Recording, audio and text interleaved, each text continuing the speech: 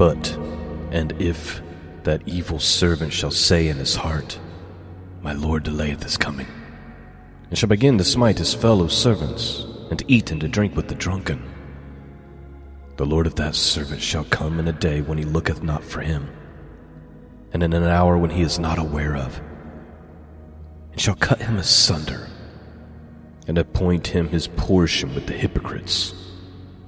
There shall be weeping and gnashing of teeth. Greetings, friends, and welcome back to the broadcast. I'm Shawn. Website can be found at scriptureandprophecy.com. That's where you go to find the archives, and that's where you go to support this mission of truth. This morning, we are resuming our study in the Gospel according to Matthew, and we're ready for chapter 24, which begins the Olivet Disclosure. Now, I have taught Matthew 24 and 25 more times than I can count. I've written about it in both of my devotionals, referring to some of the parables, referring to some of the things Jesus says. We've had many, many conversations on this show over the years. And believe it or not, every time I go to study it and to present it, it actually gets harder, not easier. It was a lot easier when I was more ignorant of the scriptures. Because you could kind of just regurgitate the common thinking, common teaching, common theology as a common eschatology as it results to Matthew 24 and 25. But the more I look at it, the more I realize it's not quite that simple. And so we're going to look at it this morning, and I may do the thing that I've done too many times, which is raise more questions than I answer. But I want you to be able to think critically. And I want you to be able to put away all the pet doctrines that we all wrestle with, right? But the pet doctrines really stop us from being able to understand the truth. We have to get past this mindset of desperately trying to prove the thing that makes us feel the most comfortable.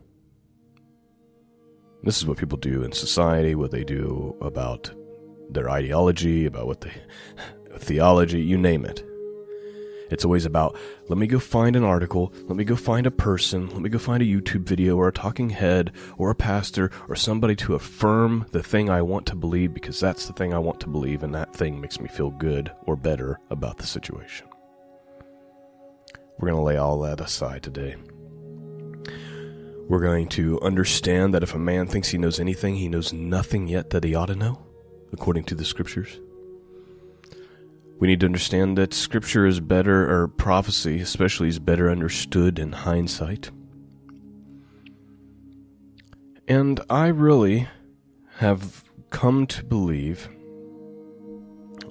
and I reserve the right to be wrong, that when it comes to Bible prophecy, there's multiple fulfillments, multiple understandings, and sometimes it's talking about the now, and sometimes it's talking about the future, and sometimes those things are mixed together. So, open up our hearts. Let's see what the Word of God has to say to us this morning. Remember, I don't pretend to have all the answers. I'm going to raise some questions and give you some things to think about. But you have to wrestle with these things on your own with the Lord. And any person who when they have their charts and they just have it all figured out, that's when you know they don't have it figured out. Let's begin. Matthew 24. We're not going to do 25 today, so we're going to have a part 1 and a part 2 of the Olivet Disclosure. We're just doing 24 today, which happens to be 51 verses, so not short by any means.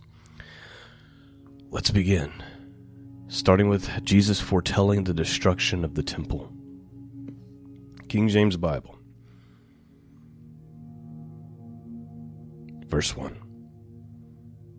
And Jesus went out and departed from the temple, and his disciples came to him for to show him the buildings of the temple.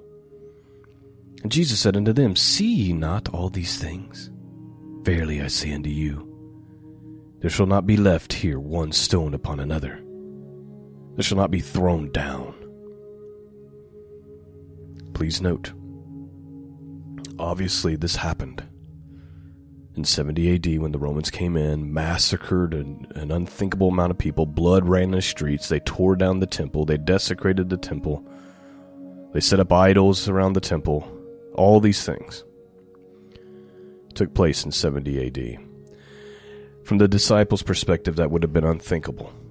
Looking at the temple and the just the magnitude of it, it would be unthinkable that it could come down.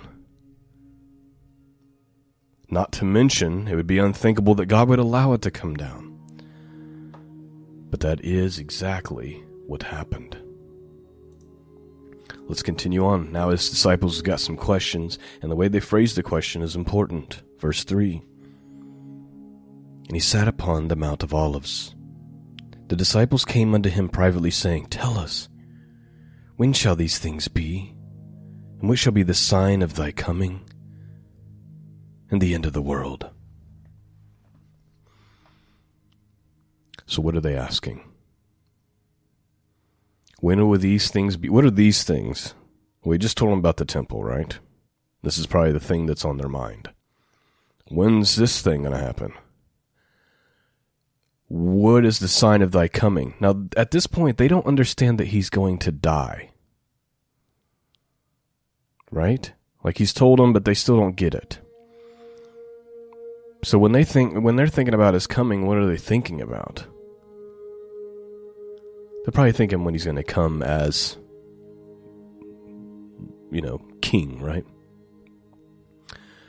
And the end of the world. Now, some translations say end of the age. Both of them are possible translations based on the word.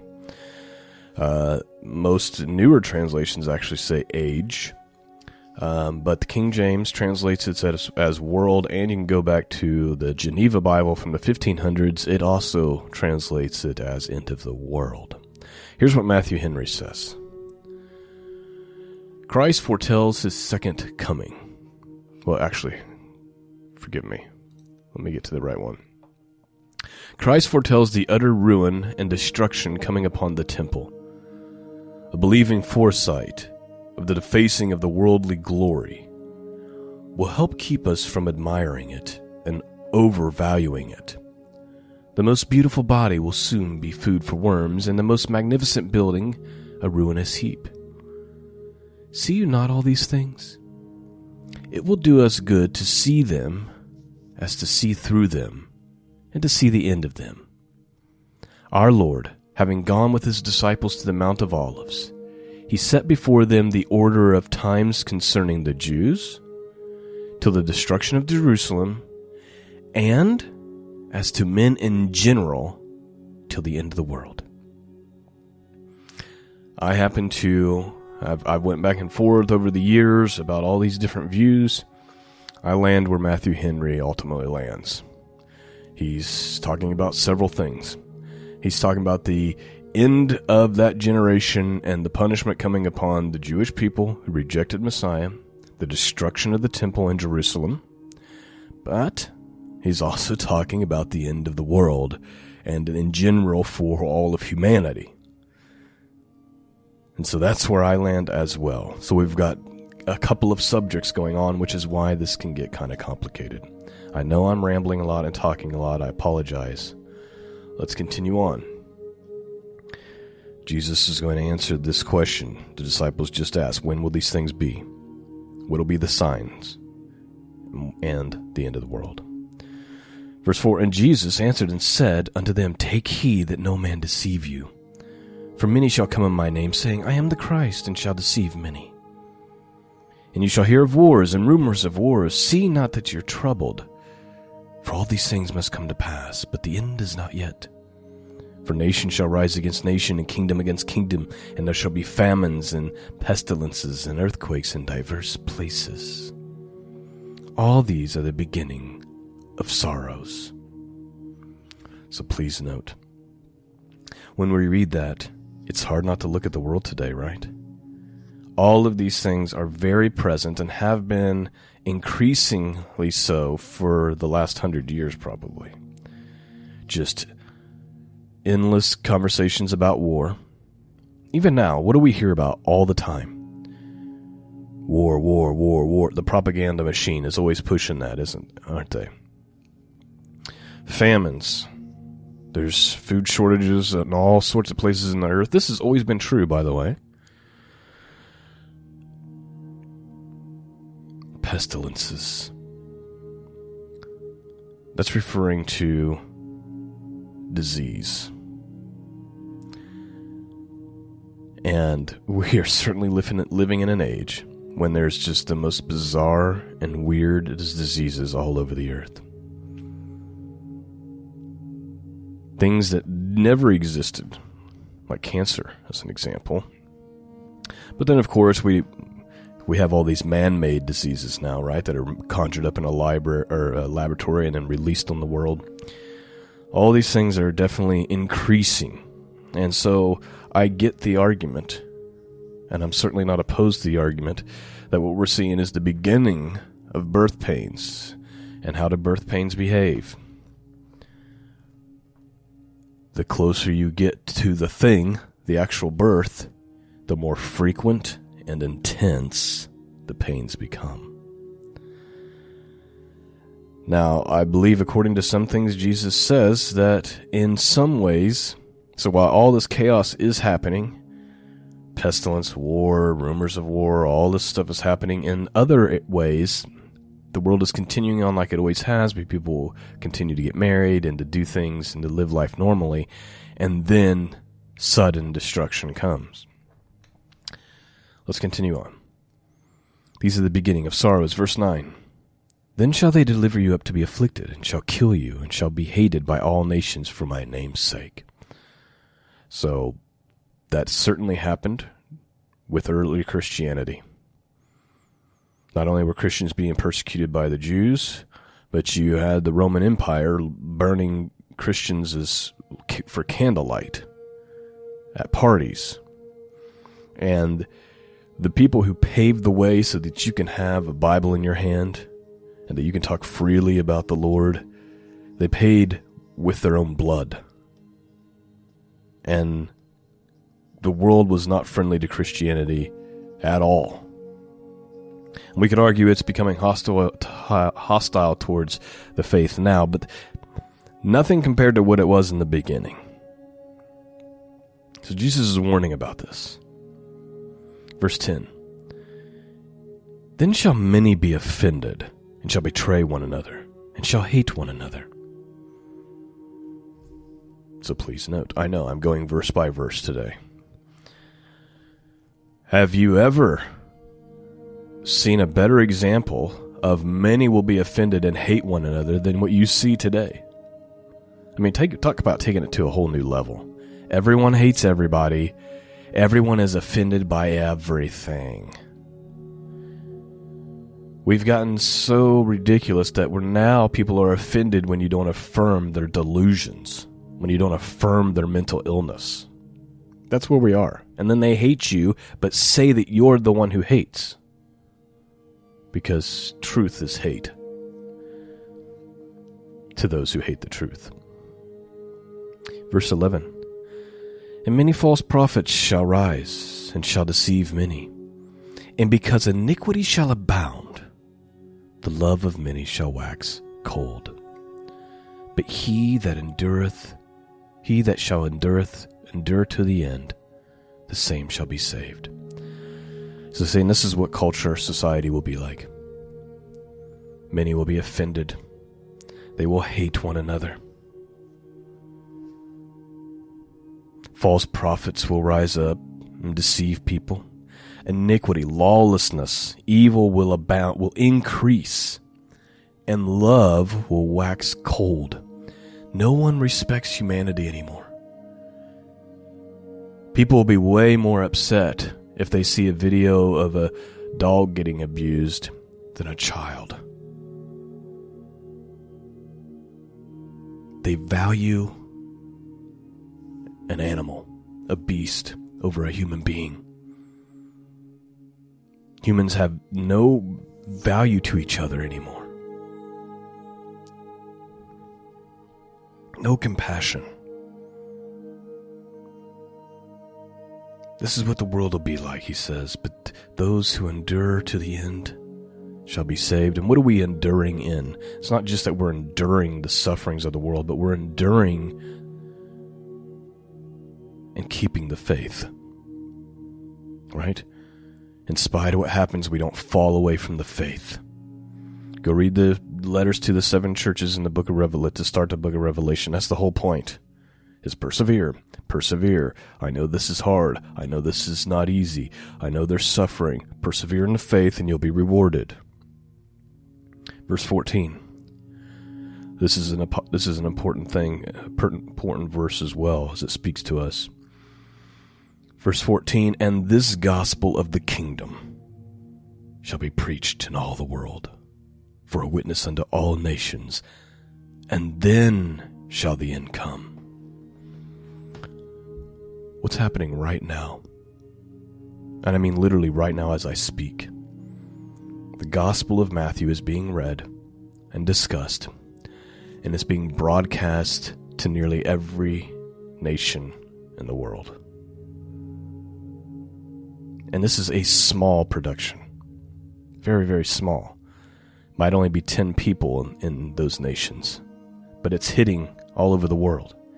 And there's much bigger productions that are hitting even further. And there's churches, and the Bible app itself has been downloaded in every country in the world. We are living in a time when the kingdom of God, the gospel of the kingdom, the gospel of Jesus has been preached, and because of the internet and things like that, it's touching the smallest corners of the earth. We are seeing the fulfillment of this in our day. Now, how much further this goes, only the Lord knows. Verse 15. When you therefore shall see the abomination of desolation spoken of by Daniel the prophet stand in the holy place, whoso readeth, let him understand. Then let them which are in Judea flee to the mountains, and let them which be on a housetop not come down and take anything out of the house, neither let him which is in the field return back to his clothes. And woe to them that are with child, and to them that give suck in those days. But pray that your flight be not in winter, neither on the Sabbath day. For then shall be great tribulation, as such not seen since the beginning of the world to this time, nor shall ever be. This is an interesting section of words. Because on one hand, you have, first of all, the abomination of desolation referred to by Daniel seems to have been fulfilled like 2 or 3 times already. Like there's been at least twice where the temple was destroyed and desecrated. There was one situation where a pig was even slaughtered on the altar. Then you had the Romans come in. They tore it all down and set up their idols. So there's at least 2. The conversation, the things that Jesus is talking about seems to be referring to those who are in where? Judea. They're in Israel. And the language all makes sense.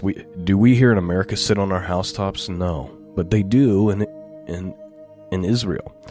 And so it makes sense that they see the desolation. And the people who were there in 70 AD, who heeded Jesus' words and fled to the mountains when the Romans came in, survived. But those who didn't heed his words did not. But then he says this interesting thing. For then shall be great tribulation. By the way, he doesn't call it the great tribulation. He doesn't say there'll be a 7-year tribulation. He says nothing like that. Jesus never says anything like that. He says when this situation arises, it'll be great tribulation. It'll be great trouble, which has not been seen since the beginning of the world to this time. No, nor ever shall be. That's the interesting part, and that's the part that gives me pause. Is because according to Messiah, when this situation is fulfilled, it'd be the worst the world has ever seen. Which lends to the possibility that we will yet see another version of this, right? So I'm not sold on that there has to be a third temple and that there will be a third temple. Not sold on that at all, but I can definitely see how that works. And this is where I don't like to be dogmatic. I don't like to white knuckle my pet doctrines and be like, this is how it is. I have a wait and see mentality. I can see that it's fulfilled. I can see that it can still yet be fulfilled. And ultimately, it's up to God. I'm just here, and He's going to explain what our job is. So He's given us all this information. How do we act, and how do we respond? He's going to answer that question. Let's continue on. I know I'm rambling a lot today. Verse 22. And except those days should be shortened, there shall be no flesh be saved. But for the elect's sake, those days shall be shortened.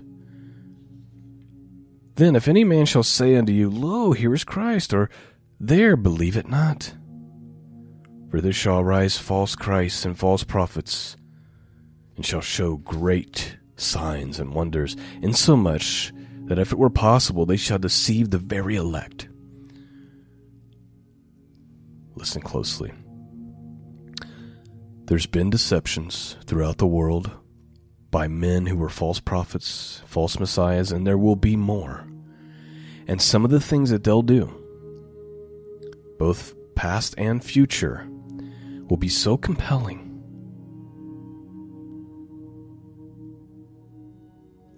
that if we're not careful, even those of us who are the children of God, who have the Holy Spirit, could be deceived.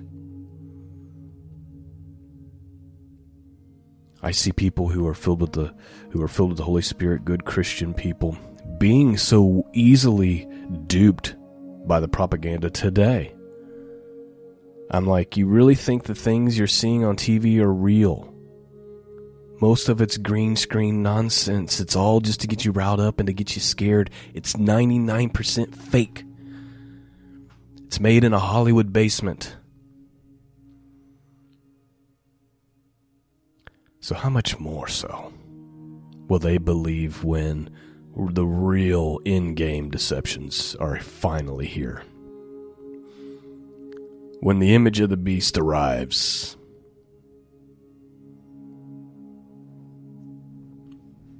Let's continue on. Behold, I have told you before. So he's saying, look, you're without excuse. I've warned you. Wherefore, if they shall say unto you, Behold, he is in the desert, go not forth. Behold, he is in a secret chamber, believe it not. For as the lightning cometh out of the east, and shineth even to the west, so shall also the coming of the Son of Man be. For wheresoever the carcass is, there will the eagles be gathered together. What does he mean by that statement? I cover this in my devotional book if you have it. He's saying, don't believe all that's being said. He's over here, he's over there. When I come, it will be undeniable. You won't have to speculate. It's like lightning from shining from the east and going to the west. It's like you see eagles or buzzards circling around a carcass. I mean, you see them circling around in the sky. You know there's a carcass there. It's obvious. There's no question. When he returns, you won't have to wonder.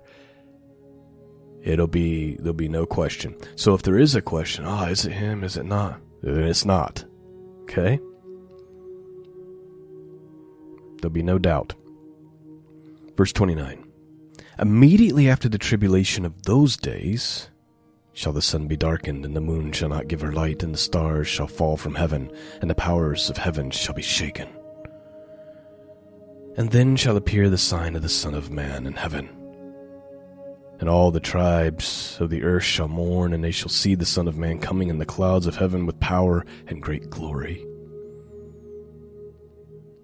And he shall send his angels with a great sound of a trumpet, and they shall gather together his elect from the four winds, from one end of heaven to the other.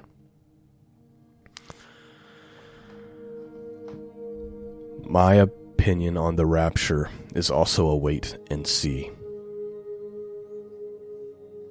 I can see the arguments for both. Again, I refuse to be obsessed and say this is how it is. Like I mentioned when I first started this podcast, the more I know, the less I know. The more I study the scriptures, the more humble I become about my opinions on what prophecy is saying. The people who are arrogant, dogmatic, white-knuckling their pet doctrines, I see them as ignorant. They're not open. They've got blinders on, and if things don't play out the way that their little charts and everything they have mapped out plays the way they think it's going to play out, they're going to be the ones who are duped and deceived. Or they're going to be the ones who don't persevere. They're going to lose faith when it all unravels and they haven't been raptured yet.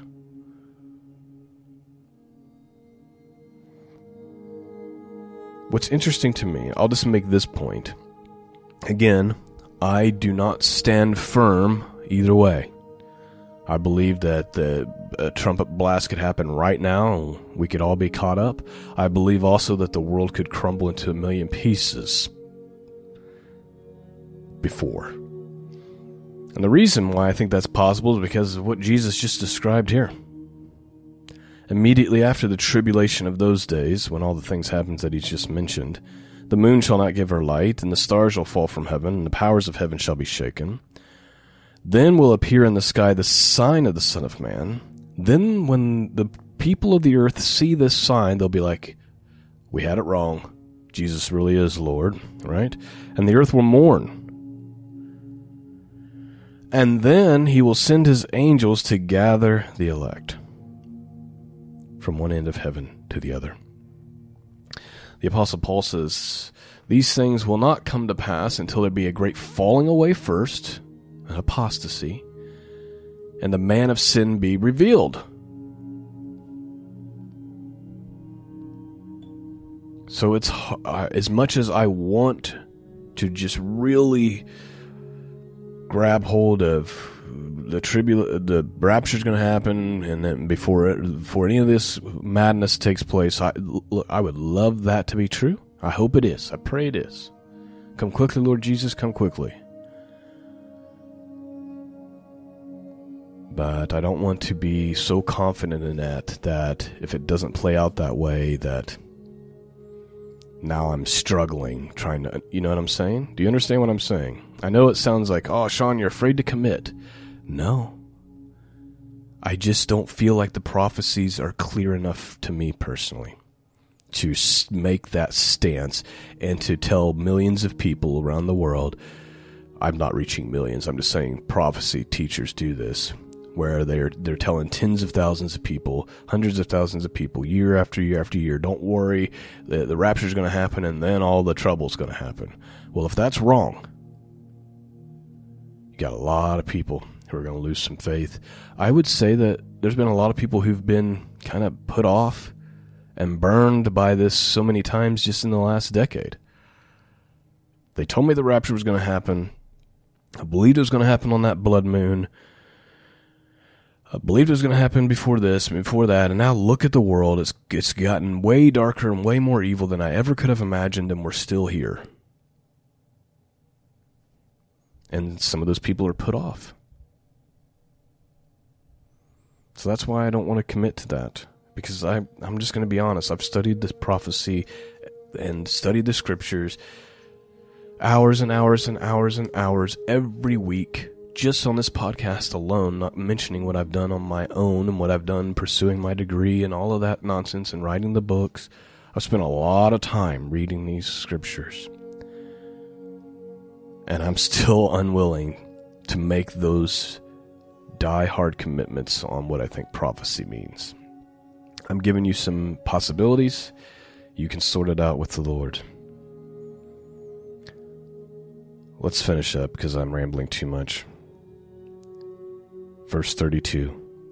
Now learn a parable of the fig tree. When his branch is yet tender, and putting forth leaves, you know that summer is nigh. So likewise, when you shall see these things, know it is near, and even at the doors. Verily I say unto you, this generation shall not pass till all these things be fulfilled. This is another one of those tough ones. Because Jesus is talking to his disciples, he's looking at them, he's telling them that this generation, meaning their generation, shall not pass away till all the things be fulfilled. But what I hear the prophecy teachers teach, we all know it, right? Like we've all heard it enough times by now. What Jesus means is the generation that sees these signs will not pass away. Well, that's great, but that's not what he said. When I was getting my degree in biblical studies, I had to take eschatology, obviously. You take all the theology classes, including eschatology, the study of end times. And I had to write papers on this passage. And I expressed the thing I just expressed to all of you. He's very clearly talking to the disciples, telling them that their generation. And the argument I got back when my paper was returned to me, the comments left by the teacher grading it was, well, we had a lot of back and forth, so I'll put it that way. But one comment that he left for me was that this word, generation, can also mean nation and people. And so his argument is Jesus could have very easily been saying this people, meaning the Jewish people, will not pass away until all these things are fulfilled.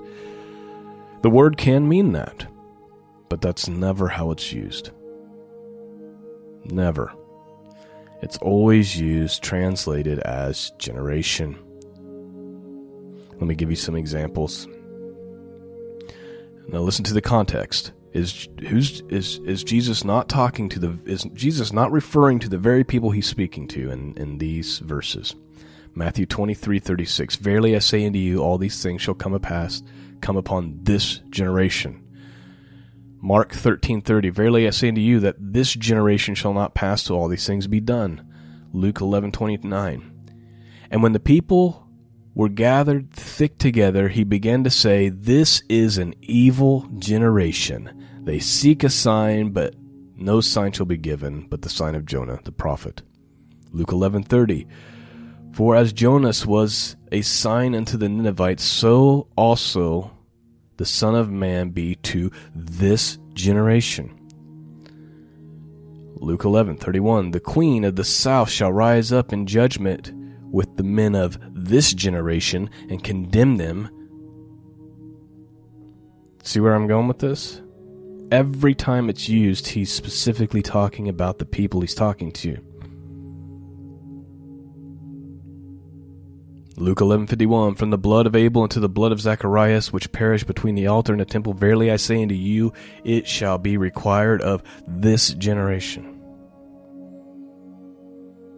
But first, he's talking about himself. He's warning his disciples that he's going to die. But first, must he suffer many things and be rejected of this generation.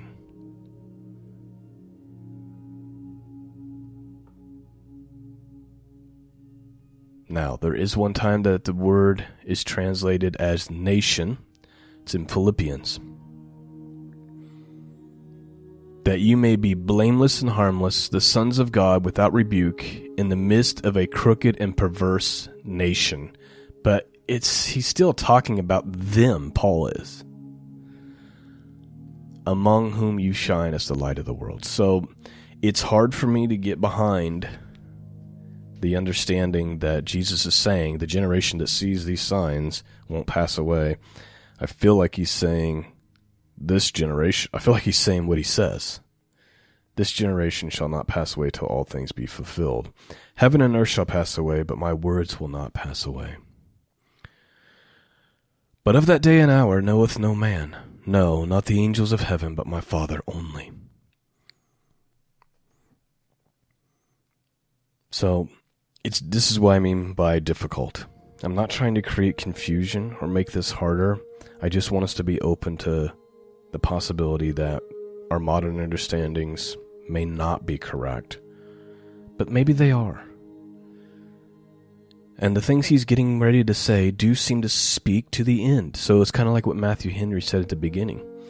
Jesus is dealing with that generation, with the Jews, but he's also dealing with all men at the end of time. So we could have multiple fulfillments. They could mean both things. I'm open to that possibility that they mean both things. There's definitely examples of that in the scriptures. Let's continue on. We're at almost 40 minutes. But of that day and hour knoweth no man, no, not the angels in heaven, but my Father only. But as the days of Noah were, so shall also the coming of Son of Man be. For as the days of Noah were before the flood, they were eating and drinking and marrying and giving in marriage until the day that Noah entered an ark, and knew not until the flood came and took them all away. So shall also the coming of the Son of Man be. So I think this is a perfect example of what I think could have dual fulfillments. They didn't see the judgment coming in 70 AD. It was a surprise. Likewise, right now, the end of days potentially. People are eating and drinking and getting married, and they're doing normal life, even though the world is on fire around them. They have no idea that the flood is coming. And they won't know it until it happens. And that's what Jesus is saying. They'll be doing normal life. They'll be busy with worldly things. And then it comes. Sudden destruction comes upon them. Verse 42, watch therefore, for ye know not what hour your Lord doth come. But know this, that if the goodman of the house had known in what hour what watch the thief would come, he would have watched and would not have suffered his house to be broken up. Therefore be you also ready, for in such an hour you think not the Son of Man cometh. So Jesus is saying, like, if you knew when the thief was coming, you'd be sitting and prepared, right? Live like that. Live as if the thief could come at any moment. He's saying, because I'm telling you, it's coming at a time when you don't think so. It's going to happen when it doesn't line up with your charts. It's going to happen when it doesn't line up with how you think the world is going to look. It's going to be unexpected. It's going to be a shock. Verse 45, who then is faithful and wise servant, whom when the Lord hath made ruler over his household to give him meat in due season, blessed is the servant whom his Lord, when he cometh, shall find him doing. Here's what, very simple. What are you supposed to be doing with your life? Occupying till he comes. Not hiding in the corner. Not saying, oh, the world's going to end tomorrow, so I'm just not going to do anything with myself. I'm just going to hide in my bunker with my beans and bullets. No, Jesus says, occupy till I come. Do the work of the kingdom. Continue to make plans for the future. Continue to do things that need to be done to further the kingdom of God. Be busy about that until he comes. That's when you know that you're done. You're not done working for the kingdom of God until you're either dead or Messiah returns. Other than that, be about your Father's business. That's your mission in life. Blessed is the servant who, when he comes, finds him still doing the work. But what about the servant who says, I'm going to go back to my sin? Here's how this chapter ends. Verily I say unto you. So he says, blessed is that servant whom his Lord, when he cometh, shall find him so doing. Verily I say unto you, that he shall make him ruler of all his goods. But, and if that evil servant shall say in his heart, my Lord delayeth his coming, and shall begin to smite his fellow servants, and to eat and to drink with the drunken, then the Lord of that servant shall come in a day when he looketh not for him, and in an hour when he is not aware of, and shall cut him asunder, and appoint him his portion with the hypocrites. There shall be weeping and gnashing of teeth. That is how chapter 24 ends. Very plainly, what he's saying is the servant who thinks, well, I thought the Lord was coming back, but I guess he's not. He's delayed. I'm going to go back to my sin. So he goes back to his sin. Then the Lord comes. What's his portion? I know this doesn't line up with people's theology.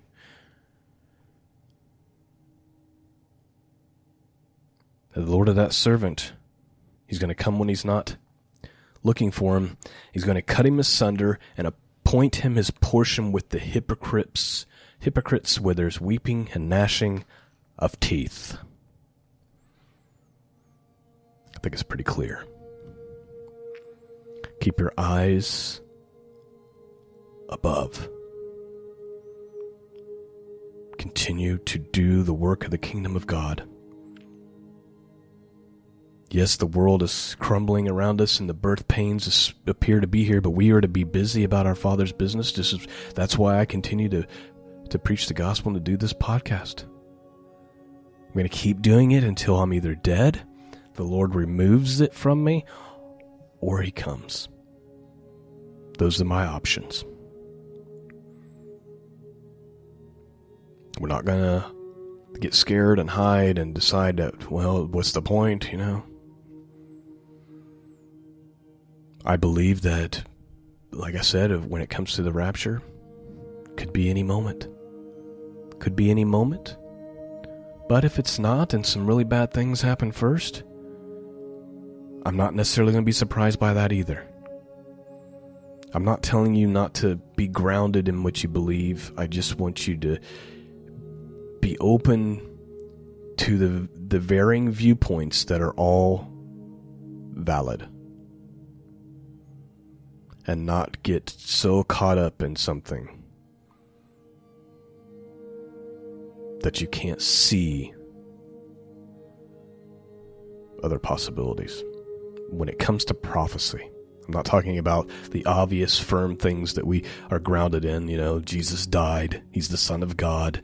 Salvation is by faith in him and the finished work of the cross. We're not talking about those arguments. We're just talking about prophecy. All right. This has went on long enough. Please don't come to the comments and argue about the rapture and argue about these things. Pray. Mull over the scriptures. Ask God to reveal it to your heart. It's okay to have a position, but as Christians, we are called to love one another, not argue about prophecy to the point where we start telling each other that you're going to hell because you don't believe this, and that's where it gets out of control. I see it every time I do this topic. That's enough. Peace and grace be with all of you, and until next time, God bless.